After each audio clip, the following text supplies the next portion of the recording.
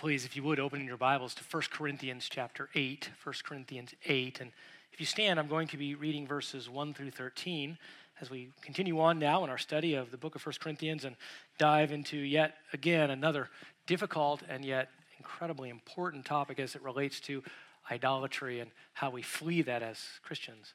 Before we read, I just would like to take a moment to express my deepest gratitude, my family's gratitude for all of your care and concern and kindness for us as we've walked through the unexpected death of my dad this March. Thank you for your numerous cards, for emails, for all the prayers which went up on our behalf. And we were able to attend my dad's memorial service a couple weeks ago, and we're able to clearly express our grief at his death, but also our joy as clear testimony of faith in Christ. And we certainly look forward to the day when we will meet him again in heaven. Now, if you would, please follow along as I read from 1 Corinthians 8, verses 1 through 13. Now, concerning things sacrificed to idols, we know that we all have knowledge. Knowledge makes arrogant, but love edifies. If anyone supposes that he knows anything, he has not yet known as he ought to know. But if anyone loves God, he is known by him. Therefore, concerning the eating of things sacrificed to idols, we know that there is no such thing as an idol in the world, and that there is no God but one. For even if there are so-called gods, whether in heaven or on earth, as indeed there are many gods and many lords, yet for us there is but one God, the Father, from whom are all things, and we exist for him, and one Lord Jesus Christ, by whom are all things, and we exist through him.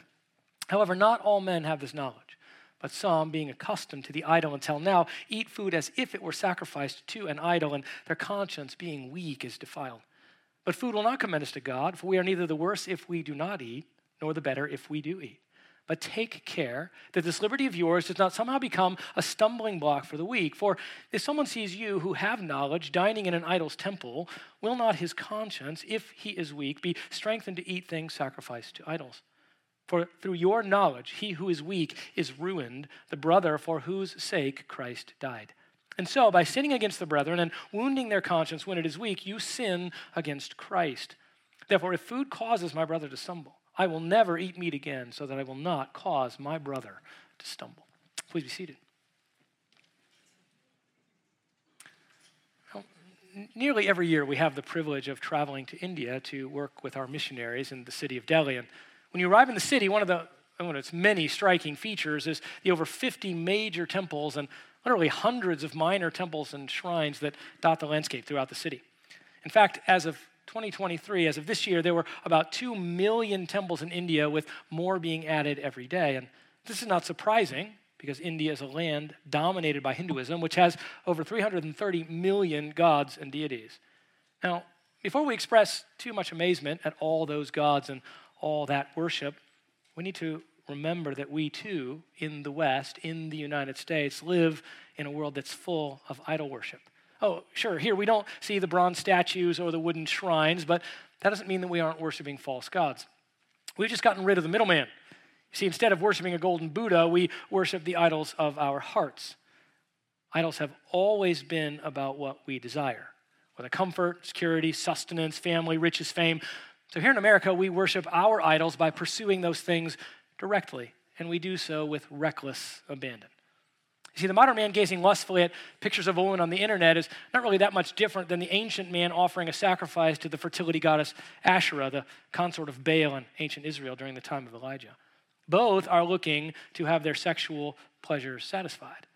Christians, however, are called to abandon idolatry and to worship the one true God through repentance and faith in Jesus Christ and obedience to his commands in the power of the Holy Spirit. It is him in whom all our pleasures are satisfied as we abandon our lives and submit to his lordship. But our pleasures are strong. Our sinful flesh is relentless, and the enemy of our soul has many tricks up his sleeve. So we must constantly evaluate our behavior, recognize areas of idolatry, and flee from them immediately. Now, this has ever been so, but certainly not least in Corinth, the city of 1,000 temple prostitutes. And so Paul now turns his attention to the issue of idolatry and how it can be recognized and avoided. So what we'll see this morning is that Christians are to worship God alone by bending the knee in repentance and faith to Jesus Christ as Lord, and must be careful to identify and flee from all acts of idolatry engaged in by the culture around them. Christians are to worship God alone by bending the knee in repentance and faith to Jesus Christ as Lord, and we must be careful to identify and flee from all acts of idolatry engaged in by the culture around us. Very simply, Christians are to flee from idolatry. Now, in chapters 5 through 7 of 1 Corinthians, we finished those several months ago, and now we're picking back up in chapter 8. Paul had just finished an exhortation against sexual immorality, which ended in a detailed discussion of relationships in the church. That included marriage, widowhood, betrothal, and singleness. Through all of that, his primary exhortation was, remain as you are, because God is sovereign in your situation. He will sustain you. Where you are is where God has for you to be. His will is always found right where you are. Now, in chapter 8, Paul transitions to a discussion on the deadly dangers of idolatry, which will essentially take us from chapter 8, verse 1, all the way through chapter 10, verse 33. He moves from 1 Corinthians 6:18, which is flee immorality, to 1 Corinthians 10:14, therefore, my beloved, flee from idolatry. So this morning, we're just going to get our bearings. We're going to work through an overview of these three complex chapters so that we don't lose the forest for the trees as we spend the next several weeks, possibly months, on this vitally important topic. We'll cover this overview this morning in three main points: idolatry in Corinth explained, idolatry in Corinth surveyed, and idolatry in Corinth exposed. So first, idolatry in Corinth explained. And really this morning, as you drop your eyes down to the text, chapter 8, verse 1, we will work our way through chapter 8, verse 1a. And that's it. So here we go. It's the only direct text I'll read that we're going to exposit, as it were, now concerning things sacrificed to idols. That's it. That's all we're gonna cover. All right, what does that actually mean? Because there is nothing in the book of Corinthians that is easy. Right? We go, I got this. And many people teach these chapters. It's all about liberty and it's all about Christian freedom. Well, it is about those things to some degree, but it is much more complex than that. There is an entire argument built around the nature of idolatry and how that impacts liberty that takes a lot of work to walk our way through. Additionally, bridging this particular gap, bridging the gap of immorality is relatively simple. Bridging the gap of idolatry, when you're walking from the time in Corinth where there's idols everywhere, and then walking it into our experience here in the United States is a little bit more difficult. It's going to be tricky. We're going to have to be careful. And I'm not going to do a lot of that this morning as far as bridging the gap directly to say, okay, this is exactly what idolatry looks like, but we're getting there. First, we need to set up what this actually means, what our context is, and then the principles underlying it so that we can then apply it directly to where we are today. So, when Paul says, now concerning, these are his code words for switching to a new topic, right? Remember that the book of 1 Corinthians was written really largely in response to something that Paul had heard, a report that he'd heard from Sophie's people, probably a report from several of the missionaries that he sent, and very likely a letter, a communication from the Corinthians themselves, asking him questions and very possibly trying to correct his theology, right? Coming against Paul by saying, we're not going to do that. You've said this, we're doing this. And that's probably true here, right? Underlying chapters 8 through 10 in Paul's strong exhortation, right, is most likely a refusal by the Corinthians to actually abide by his commands concerning idolatry. So he starts gently, works it out through the ideas of conscience and liberty, but ends up in chapter 10 by saying, you would best not make God jealous by participating with demons. It gets really serious really fast. So we're going to walk our way through what this means. So he says, now concerning, he's going to address another issue that they have brought to the table, and it is things sacrificed to idols. If you have an ESV or an NIV, it says food sacrificed to idols, and that's really the idea. It's not just anything. Largely, it had to do with the food that was sacrificed, which then was either eaten by worshipers or sold in the marketplace or eaten by individuals in their homes. Those are the three areas that essentially Paul deals with when it comes to this idea of idolatry. But make no mistake, it's not just about the food. It's about the idolatry that's involved with the food. That's the primary issue that Paul is going to deal with. So idolatry, simply the worship of any false deity for the purpose of gaining assistance in satisfying our desires. That's idolatry. Somewhat more plainly, I guess, an idol is anything you'll sin to get, sin to keep, or sin because you don't have. right? It can be manifested in some kind of wooden idol, and it can be manifested simply in the desires of your own heart. Idolatry always has been rampant because there's only one God, as we will see. So everything else is a worship of a false deity. There are no other gods, even though there are demons, other spiritual powers. So Paul will really deal with three different aspects of this issue in chapter 8 and through chapter 10. Right, when it comes directly to things sacrificed to idols. He will talk about, he begin in chapter 8 by discussing participating in a religious meal in which part of the worship involves eating food sacrificed to idols. It's really important. All these incidents are not the same. He begins with an actual worship service. What do you do? How do you respond when you are at a worship service in which this food is being served and you eat it? This issue involves the need to care for the conscience of other believers, but Paul will ultimately label this participation as idolatry, and he will forbid it in the strongest of terms. That is, eating during a worship service, eating that meat. He will condemn this in chapter 10 as idolatry, even though he starts in chapter 8 by raising the issue of Christian liberty. Secondly, and this is really at the end, really chapter 8, verse 1, all the way through 10, verse 23, is about this first issue, idolatry directly. And then the last couple of verses of chapter 10, he'll bring up two additional issues. That is, eating meat that's been sacrificed to idols and was purchased in the marketplace. Paul will place this strongly in the realm of conscience. It's not a sin to do that. And he will offer them, he say, feel free to eat any meat sold in the marketplace, just don't ask questions for conscience sake. But not your conscience, for the sake of the conscience of unbelievers. Why? Because if an unbeliever knows that you are eating meat sacrificed to idols and that you're aware of that, his conscience might be strengthened to go worship those same idols. That's going to be the issue in chapter 10 at the end of it. And then also, if an unbeliever invites you to their home, here's the third thing, the third situation Paul deals with. Let's say that unbeliever serves you meat, right? You're just to eat it. You're at an unbeliever's house. It was probably sacrificed to idols. Just go ahead and eat it. But if that unbeliever, as he comes to serve the meal, says, this has been sacrificed to idols, Paul says, don't eat it. Why? For conscience sake. Not your conscience. You have the freedom to eat that. Their conscience. Again, what? Well, they don't like that you eat meat. Or no, the issue is if they know that you know that that meat was sacrificed to an idol and you eat it, they might be strengthened in their idolatry. And so therefore you have to be so careful, not only for the conscience of believers, but also for unbelievers. And the primary issue is avoiding or fleeing idolatry. That's the issue raised in these three chapters. Now, eating meat sacrificed to idols is not the first place we deal with it, or it's not an unusual thing to deal with in the Old and New Testaments. Now, probably the most famous form of this idea of eating food at a worship service, is raised in Numbers chapter 25. And you might remember that there, Balaam was the king of Moab, Balak, comes to conscript Balaam, a pagan prophet, to curse the nation of Israel. And so Balaam goes to do that, and Balak says, look, I'll pay you handsomely for this. Balaam goes to try to do that, and the Spirit of God descends upon him and doesn't allow him to curse Israel. Every time he tries 3 times, a blessing comes out instead. And Balak says, hey, I'm done with you. You get no payment because you didn't curse Israel. Well, Balaam wanted his payment.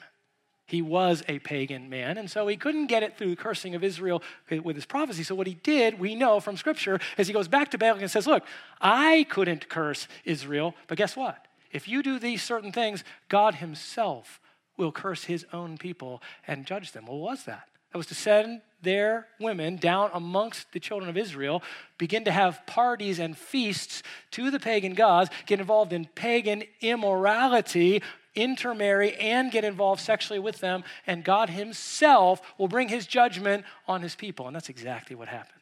Numbers chapter 25, verse 1. When Israel remained at Shittim, the people began to play the harlot with the daughters of Moab. For they invited the people to the sacrifice of their gods, and the people ate and bowed down to their gods. Food, almost always combined with worship in ancient times, in Corinth, and in most places where idols are observed. Right? Now we know that this was cooked up by Balaam. Right? Later on we find that Balaam is killed, but also Revelation 2:14 rats him out directly. Right? So Paul is speaking to one of the churches, John is speaking to one of the churches, Jesus actually, says, but I have a few things against you, because there are some who hold to the teachings of Balaam. Well, what's that? who kept teaching Balak to put a stumbling block before the sons of Israel, to eat things sacrificed to idols and to commit acts of immorality. Same phrase, eat things sacrificed to idols. We see that later on in our text here. So this is the teaching of Balaam, eat things sacrificed to idols, which was to engage in idolatry and then, along with it, immorality. Well, this issue kind of explodes on the scene in the New Testament, not so much, say, in the Church of Jerusalem, which was a largely Jewish church. And for the time, or really the time of silence, the 400 years of silence from Malachi down to the beginning of the Gospels, largely Israel had put away the worship of false gods overtly.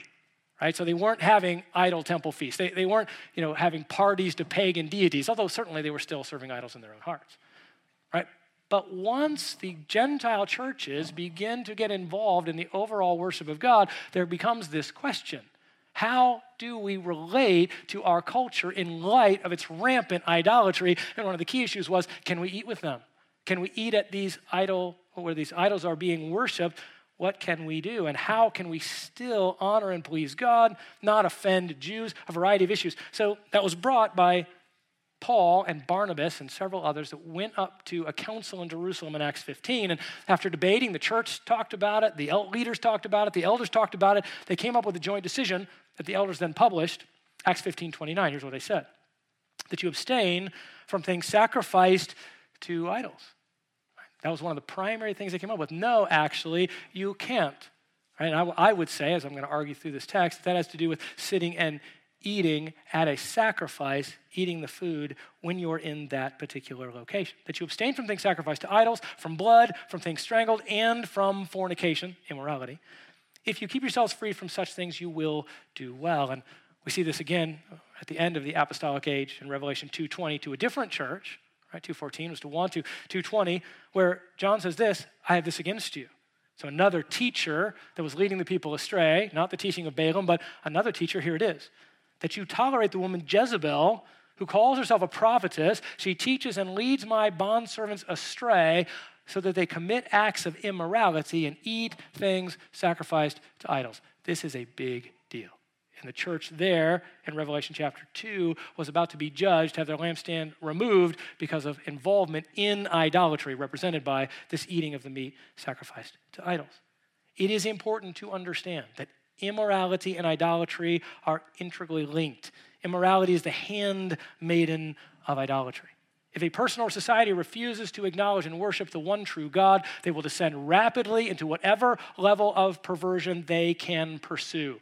Whatever level of sexual immorality they can get to based on the culture and the laws, they will pursue that. Because to reject the one true God is to then reject his standards. And so it is no surprise at all that the Apostle Paul moves from a discussion of immorality, chapters 5 through 7, to a discussion of idolatry, because they always come together. Why do you have this immorality? Because you still, Corinthians, are dealing with idolatry in the church. Remember that the immorality they were dealing with was not by unbelievers at the church in Corinth, but by believers there. They were probably consorting with prostitutes. They had left a man alone who was sleeping with his father's wife. These were Christians, the majority of them. Paul calls them believers. He says, you have allowed this immorality. Well, why? Now he's going to get, I think, an even more fundamental issue, because you are still practicing idolatry. You as Christians are allowing idolatry to pervade your practice, and it has to go. Both for conscience sake and liberty's sake, as we will see, but also so that you do not make the God of Israel, your God, the God of believers, jealous. And I would say, essentially, that the key verse for 1 Corinthians 8 through 10 is 1 Corinthians 10:14. Therefore, my beloved, flee from idolatry. I think that colors everything that's going on. That's the command. Flee from idolatry, specifically when you are worshiping at an idol, a feast where idols are being worshiped, and then also in relationship to unbelievers as you are with your conscience being careful not to harm their understanding, not to encourage them to obey or to bow down to idols. Now, Paul has already stated that idolatry is a big deal. Why? Because there is only one God. 1 Corinthians 2:2, really chapters 1 and 2, lay out Paul's entire reason for preaching, for teaching, for building a church. And that's what? For I determined to know nothing among you except Jesus Christ and him crucified. As we will see in chapter 8, there's only one God. The Lord Jesus Christ, then, his death, burial, and resurrection become the only means of access to God. He himself is fully God, and the only way to enter into a relationship with God is through Christ. Everything else is idolatry. There's only one God. This is the basis of Paul's entire epistle. His one message, Jesus Christ and him crucified, but he's also condemned idolatry in 1 Corinthians 6:9. Verse 6, verse 9 says, "Or do you not know that the unrighteous will not inherit the kingdom of God? Do not be deceived. Neither fornicators, nor adulterers, nor idolaters, nor effeminate, nor homosexuals, nor thieves, nor the covetous, nor drunkards, nor revilers, nor swindlers will inherit the kingdom of God. Such were some of you. But you were washed, you were sanctified, you were justified in the name of the Lord Jesus Christ and in the Spirit of our God." And certainly he puts idolaters in a list of other things, fornicators, homosexuality, but also things like drunkenness and covetousness. But what Paul will reveal in these particular chapters is that there is a unique nature to idolatry which brings with it the condemnation of God. Just like he talked about immorality, there's a unique nature to that because it really violates the nature of intimacy with God, as well as idolatry, which causes us or directs us away from loyalty to the one true God. These are just sins, as it were, but these are sins which uniquely ensnare even believers. And so he's devoting additional time to them. So let's look now. We're still under A, which is idolatry in Corinth explained. Let's just talk a little bit about the cultural situation as far as we are aware of it, as best we can know. So what was the nature of idolatry in Corinth, in their culture? Well, this is clear. Every part of life in Corinth was tied to idolatry. Every part of life in culture, in all cultures, was tied to idolatry. I've been reading a fascinating book on the rise of Rome from the founding of the city to the end of the early republic, and everything was about idolatry. Every part of life, private, social, economic, political, military, nothing was without a sacrifice to the gods. Everything was in light of the deities that they thought existed and that they were trying to appease so they could get what they wanted. Everything. If you were in your home, you worshiped certain deities that you had allegiance to so that they would bless you. Socially, any kind of social conversation was built around what deities were related to your patrons or to your clients and how you were pleasing those deities. Economically, all of the trades and all of the activity involved in making money was also built around appeasing the gods. You couldn't just walk into work and do what you wanted. There were sacrifices to the gods that had to be made. There was an allegiance to certain gods of even certain trades. And this didn't just impact you, because if you didn't give allegiance to that God and something goes bad for the traders around you, for the people around you, they blame you because the gods weren't appeased. Everything was tightly tied. Certainly politically. It's fascinating, in Rome, the two consuls who shared power, they were also the high priests. You might not have known that. In Roman government, there was no separation of church and state. The church was the state, and the church was led by the political leaders. They were the high priests, and so everything they did was related also to the gods that they served. That's why the tight tie of Caesar worship and the gods that they also worshiped are so tightly tied together and so important for the entire country, really the entire Roman world to be part of. And then certainly military pursuit was always built around the appeasement of the gods. Right? You had to make sure that the proper gods were properly appeased.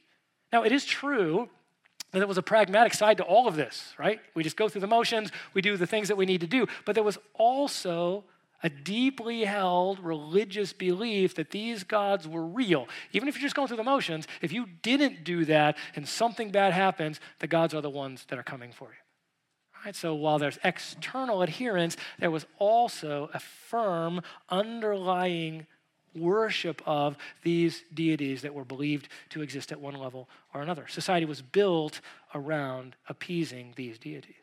Well, what was the actual practice then of idolatrous sacrifices? So everywhere you go, there had to be a sacrifice made of something, right? They were everywhere, and this took the form of individuals going to temples or shrines most often to make these sacrifices. Well, why? To honor the gods, to earn favor for family or for the individual worshiper, for a city, for a country.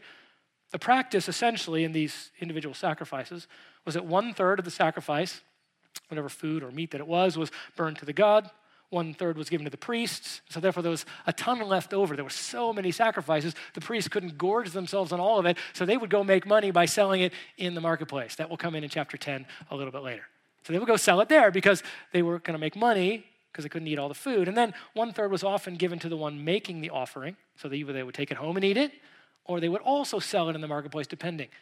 Right? Now, one of the things we know, John MacArthur reveals in his commentary, is that not only were the gods appeased, so this food was valuable because it had appeased a particular god, but also, in general, the negative side was true. You had undone the evil spirit influence that was on that food, or that if you ate the food, it would remove the evil spirits from your life because it had been sacrificed to this particular god. So there's both a positive and the negative side of the sacrifice. So the meat would have been highly valuable because it was honoring a god and it was helping deliver you from evil spirit influences. Well, then that just flows right into the importance of the idolatrous meals. Not every sacrifice was a meal, but many of them were. So you would go and you would perform this sacrifice on a community level. So there'd be a variety of people involved, and you would bring them around with you. You would honor the god. This enabled you to be involved in social life. Right? You were being civic and community-minded if you did this. It was tied into your loyalty to the government. Everything was attached. So these were the social occasions, but they were also the worship of these deities. The practice of these meals was very similar to the individual sacrifices. That is, 1/3 of the meat was burned before whatever god was being honored. Then 1/3 was, in this case, given to the worshipers to eat during that time. There was another third that was usually placed on the table devoted to the god, where the priests were ministering and they would eat, but then everyone else would also gorge themselves on that as well. So the goal was to sacrifice the meat to then gorge yourself to eat the food as a social occasion as well as a religious occasion. In fact, Gordon Fee goes so far as to say that these kinds of idolatrous meals were the restaurants of antiquity. That's often where you would go to socialize and to eat, to go out to eat, as it were. But it was, make no mistake, a religious sacrifice. It was a time of worship. And again, Paul will make that very clear in 1 Corinthians 10. Now, what's the appeal of these idolatrous meals? This is really important. Why is Paul even bringing this up? Why is it that the Corinthians didn't just immediately go, that's ridiculous. There's no way we're going to go sit in a temple of the God we formerly worshiped and eat food sacrificed to that God. We're going to avoid that entirely. But they didn't. That's why this is being written. They were still participating in those feasts. Well, what made them so valuable? Well, I think first and foremost, if you removed yourselves from those feasts, even those social occasions, you were also removing your contact with unbelieving family and friends. See, your family members were still all in the pagan society. And your connection to them was built around this worship of false gods. So if you didn't do that, if you didn't go to those places, then you couldn't associate with your family, which was a really big deal. David Garland said, for example, even today in certain societies, for example in China, to advise the Chinese not to offer food and not to eat the food in ancestor worship would be to them to implicitly advise them not to love their parents, not to practice love towards others, and ultimately not even to be Chinese. That's how tightly this was tied together. You're not Roman, you're not Greek, you're not of this, and you're not of this family because you won't participate in these worship services. So certainly there was a pressure to remain involved. Additionally, there's retaining the contact, as we mentioned, with community events, the celebrations going on, and certainly to retain business and social connections for advancement and influence. Think about it. In chapters 1 and 2, really 1 through 3 of 1 Corinthians, Paul was revealing the fleshly nature of the Corinthians in that they wanted to use their religion to get ahead. That's how they had always operated. You used your religion to advance your status, and they brought that into the church, and they continued to be involved in it in the community. And Paul says, you can't do that. You can't operate according to worldly principles in your pursuit of Jesus. The two are entirely separate. And so it is with these idol feasts, as we will see. Joining the meal, again, David Garland says, was extremely important in the ancient world because they served as markers of socioeconomic class divisions, as opportunities to converse and build friendships, and as a means to fulfill your social political obligations. You would be ostracized in the community. So that made the eating at these feasts very desirable. Well, now, kind of given the background of what the Corinthians were facing, let's just do a very brief overview. So this is B on your outline. Idolatry in Corinth surveyed in chapters 8 through 10. There's a couple of main points here. Right? In chapter 8, verses 1 through 13, we have an introduction to the dangers of idolatry. And I read that this morning. Warning against the misuse of knowledge about God to misunderstand how to relate to society. Warning against causing a weaker brother to defile his conscience by participating in idolatry. I'm going to argue as we work our way through that in chapter 8, Paul is talking about an issue of conscience and liberty, but that in someone seeing you eat in an idol temple, the issue was that you actually were engaged in idolatry and that person would be drawn into idolatry because they didn't properly understand the knowledge that they've been given. So it's more than simply harming them and their conscience. It was actually defiling them and you because you were engaged in an act of idolatry when you did that. That's going to be my argument. In chapter 9, verses 1 through 27, go ahead and turn to chapter 9, verse 1. So Paul has just been talking about food, verse 13 of chapter 8. If it causes my brother to stumble, I won't eat it. Then chapter 9, he takes this immediate left turn. He says, am I not free? Am I not an apostle? Have I not seen Jesus my Lord? Are you not my work in the Lord? He launches into a whole chapter of a defense of his apostleship. Why? I'm convinced it's because they weren't obeying his commands about idolatry. And he's saying, look, I'm an apostle. I'm giving you the word of God concerning idolatry. You need to obey what I say. You're my seal of apostleship in the Lord. You need to pay attention to apostolic authority when it comes to avoiding idolatry. The same, of course, would be true for us. It's just that the Apostle Paul's words were then written down, so apostolic authority flows out in form of Scripture. So please understand, this is not my authority this morning to call you away from idolatry. This is not the church's authority. This is not the elders' authority. This is the authority of the apostle of the Lord Jesus Christ, Paul, who carries with him the authority of Jesus himself. And that's what Paul is saying in chapter 9. Not only, though, that his authority is sufficient, but also that his example is sufficient. He himself laid aside anything which would draw someone towards idolatry or would keep them from coming to Jesus. Anything he would lay aside, any liberty, anything at all, so that others would not be stumbled away from the living God. He says, look, you need to follow my example in this as well as respond to my authority. Then in chapter 10, look there, chapter 10, verse 1, he seems to take another left turn, right, where he says, for I do not want you to be unaware, brethren, that our fathers were all under the cloud and all passed through the sea. What?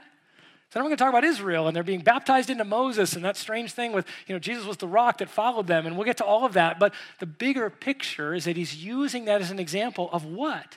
Well, look at verse 6. Now, these things happened as an example, or examples for us, so that we would not crave evil things as they also craved. Do not be idolaters. There you have it. If you want to look at what idolatry does to people who claim to be the people of God, the Israelites, understand that as they engaged in idolatry, God was not pleased. And we'll drop down to chapter 10, verse 22, where Paul says, or do you provoke the Lord to jealousy? We are not stronger than he, are we? And that was by participating in the idol feasts, right? As we will see from the really verses 11 or verses 12 down through that verse 22. That they were excusing their actual participation in the worship service to the idols and saying, it's no big deal because of the knowledge that we have about God. And Paul says, you misunderstand. That's to demons. Oh, there are no other gods. That's true. But the Gentiles are worshiping demons. They don't know it. You ought to know it. And you're not allowed to do that. You are challenging God. So, powerful stuff as Paul moves towards the condemnation of idolatry. And then he works his way on. Look at verse 19. Paul says, what do I mean then, as he condemns this worship service that they would eat food at?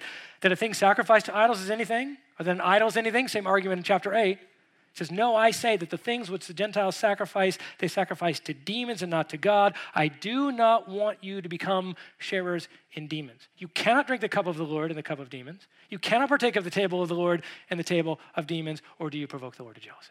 So he begins in chapter 8 with, there is an issue here of liberty and conscience, but you're going to destroy your brother because being involved in this kind of worship, eating the food there, is actually participating with demons, and you can't commune with God and commune with demons at the same time.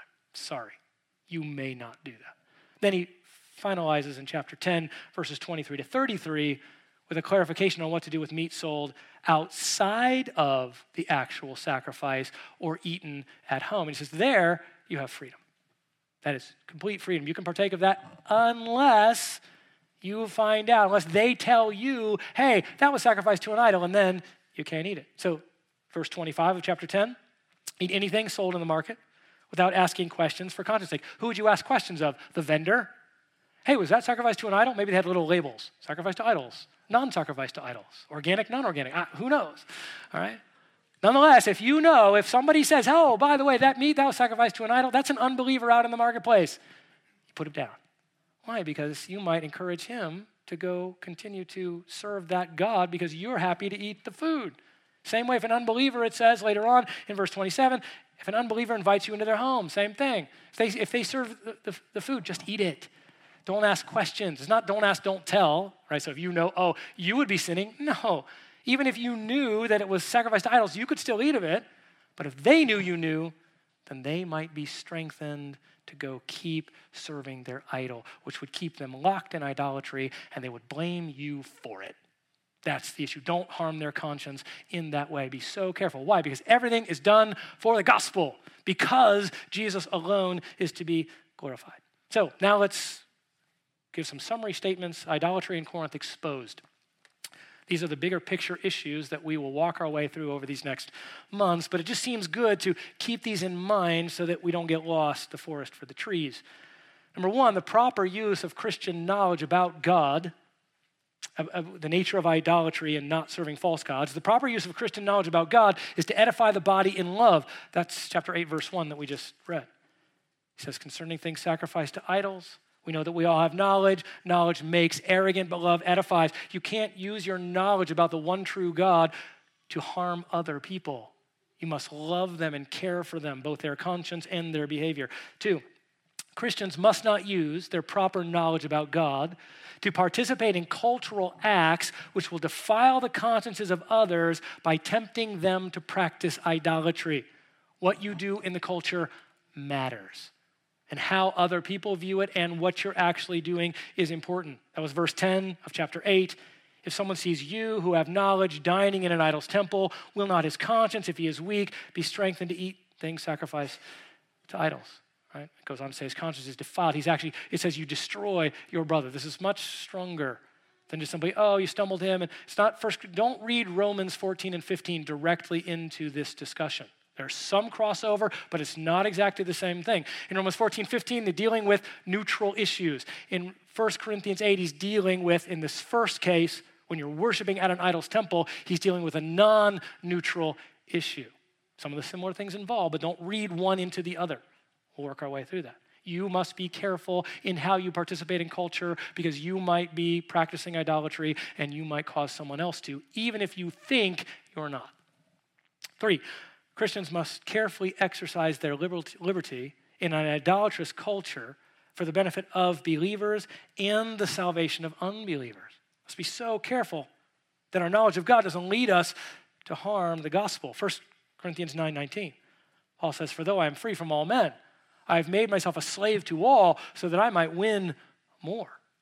I want to be so careful that my knowledge of God doesn't somehow steal from the thunder of the gospel. 4, Christians must respond to authoritative apostolic teaching on idolatry by obedience and imitation. That's chapter 9. When God tells you to stop being an idolater, you had best listen when he does that through his ordained, inspired apostle. 5, Christians must heed the example of God's dealings with Israel as strong warnings against idolatry. Verse 11 of chapter 10, which we read, these things happened to them as an example, and they are written for our instructions, upon whom the end of the ages has come. Therefore, let him who thinks he stands, the Corinthians, take heed lest he fall. Right? So what you think you know about God is not what you actually know. 6, Christians must not use their knowledge that there is one true God to excuse participation in idolatrous practices. 1 Corinthians 10:19 that we read. 7, Christians must beware of any action which would harm the conscience of an unbeliever by affirming their idolatrous practices. Even though that particular behavior is acceptable for you to do, it might strengthen them to something which is idolatry for them. And then 8, Christians, and really this is our final point leading us to communion this morning. Because all of this ties in, right? The issue of idolatry ties into the one true God who made the one actual sacrifice on our behalf, the only one worthy of worship, the only one worthy of giving your entire life. So Christians are to live for the purpose of bringing glory to the one true God through honoring Jesus Christ as Lord. Go back to chapter 8. And we'll dig deeply into this in weeks to come, but one of the most stunning statements in all of Scripture about the nature of God, about the deity of Jesus, about the way that God is honored and pleased, and about our purpose for living. Read with me, chapter 8, verse 5. For even if there are so-called gods, whether in heaven or on earth, and indeed there are many gods and many lords, people are worshiping and honoring all kinds of fake deities, thinking they are real and being impacted by that worship. But yet, verse 6, strong contrast. For us there is but one God, the Father, from whom are all things. He is the creator and owner of everything, and we exist for Him. Not these false gods, not these false deities, not the idols of our hearts. There's only one real God. He is the one who is the creator of all things, and our only purpose in existence is to honor and please Him. We have one purpose: to bring Him glory. From Him, through Him, back to Him, says Romans chapter 11, are all things. Put away the idols.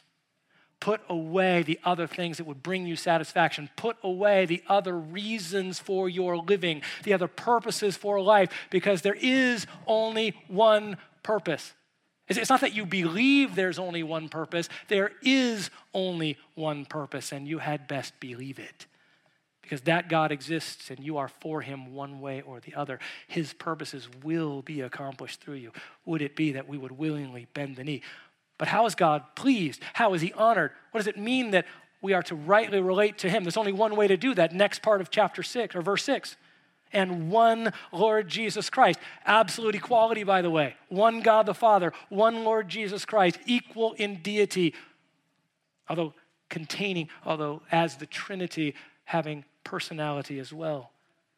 Jesus Christ, one Lord Jesus Christ, by whom are all things, and we exist through Him. There's only one way to be rightly related to God, and that is through Jesus. Not some other deity, not some other purpose, not some other pleasure, only through Jesus, both fully God. Jesus being the one who then lays down His life for us, who dies and is buried and rises again on the third day that we would have new life. And you can only fulfill your purpose of properly honoring God when you come on bended knee in repentance and faith.